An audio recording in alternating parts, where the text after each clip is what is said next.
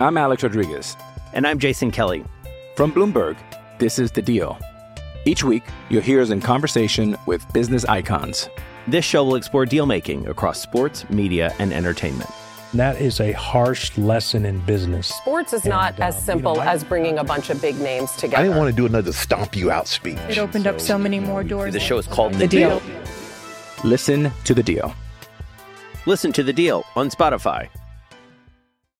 What have you thought, before we get out of here, man, what have you thought of the first few games of the first round of the playoffs so far, man? It was interesting to me that first, I think it was that first night, was it Saturday when all but one of the road teams won, and then the next day it was the opposite. Like it's been, for the most part, a really interesting first round. I'm really intrigued by this Suns and Clippers series, and that game is going to start, it looks like, any moment on NBA TV. So I'm actually not exactly sure. Oh, I've got League Pass. I should be able to find it somehow.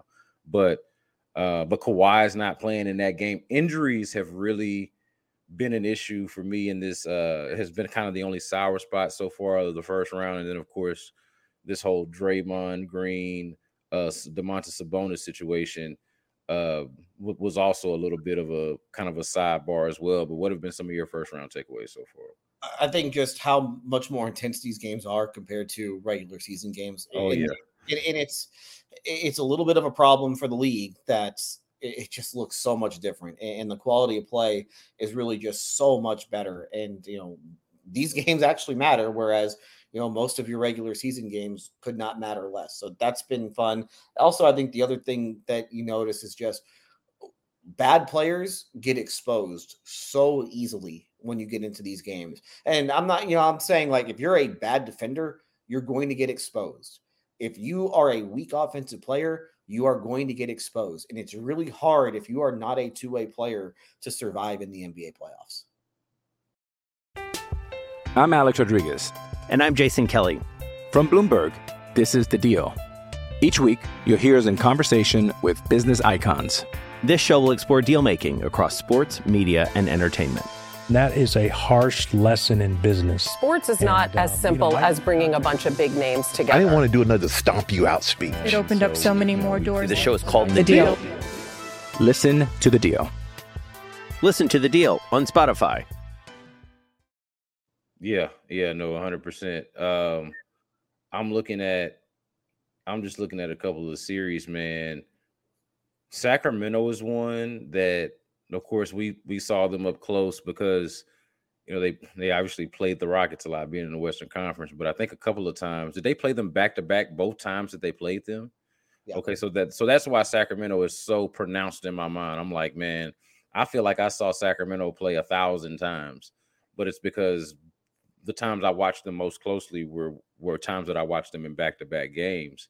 But I'm curious from you, man, do you think, and they're going to play by the time this maybe I should even ask this question, because by the time this podcast is out, people will know the answer. But I feel like the Warriors are in some serious trouble, man. Like, I won't ask you if you think they can sweep them, because by the time we publish this, the answer to that question will be out there. But this looks like the Kings in a rout to me. I don't know. What do you think? I don't want to make too much of the first two games just because of how different the Warriors have been at home compared to on the road. It's just been the most bizarre thing in the world, where they won 11 games. They were 11-30, I think, on the road, yeah. and they're completely different once they get to Chase Center. So I'm gonna hold off. I don't think that Sacramento will sweep. I just think that you get that group, they got way too much pride to get swept. And it's hard for me to think that, you're just going to shut down Steph Curry, in San Francisco for those two games, even without Draymond Green. But, they're going to have to be, especially for game 3, they're going to have to get creative on how they're going to defend, because I think the one thing that has really stood out, and I think is the one thing that kind of worried you about Sacramento, and it's a big reason why the Warriors were favored in this series, was I think people thought that Sacramento's offense wouldn't necessarily translate to the playoffs, and it has. Mm-hmm. And they have essentially done whatever they have wanted at the offensive end of the floor. And De'Aaron Fox is just blowing by everybody. He's had very little resistance on the offensive end. Sabonis struggled in the first game, but he got it together, I think, in game 2. So just the Kings offense carrying over into the playoffs, I think, has probably been, one of the bigger surprises to me. I know they were great, all regular season. They were best offense in the league, but it kind of felt like it was a regular season offense because it's not a great 3-point shooting team. You have their two best offensive players. Sabonis is a big who doesn't really shoot threes, and then you have Fox, who's kind of a little guard. Those guys don't necessarily thrive once you get into postseason, but he's a killer though, man. He is a killer.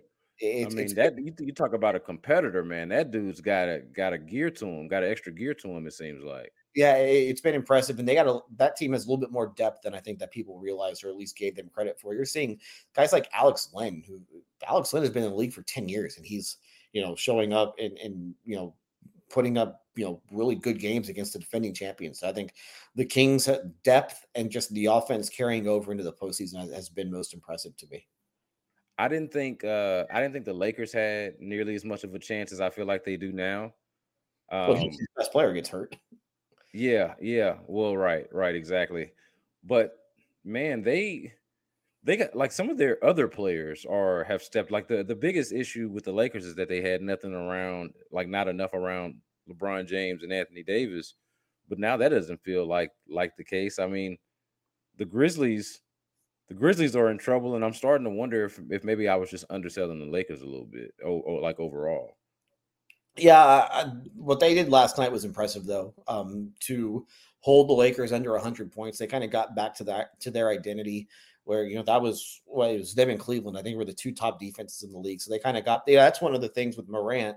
Morant obviously is incredible; he's a great player, but when he's off the floor, defensively they're a different team, and so. He was a lot better there. They controlled the glass a lot more. They were a little bit more physical with Anthony Davis, and that's what they have to do in order to survive in that series. So I thought that them winning that game. I don't know if Morant's going to play in Game 3. I think they got a couple days. He's got a little bit of. He's got a little. That series is they have the 2 days in between games 1 and games in Game 2. So right. He's got a little while, but I think Memphis might have found their footing in that series.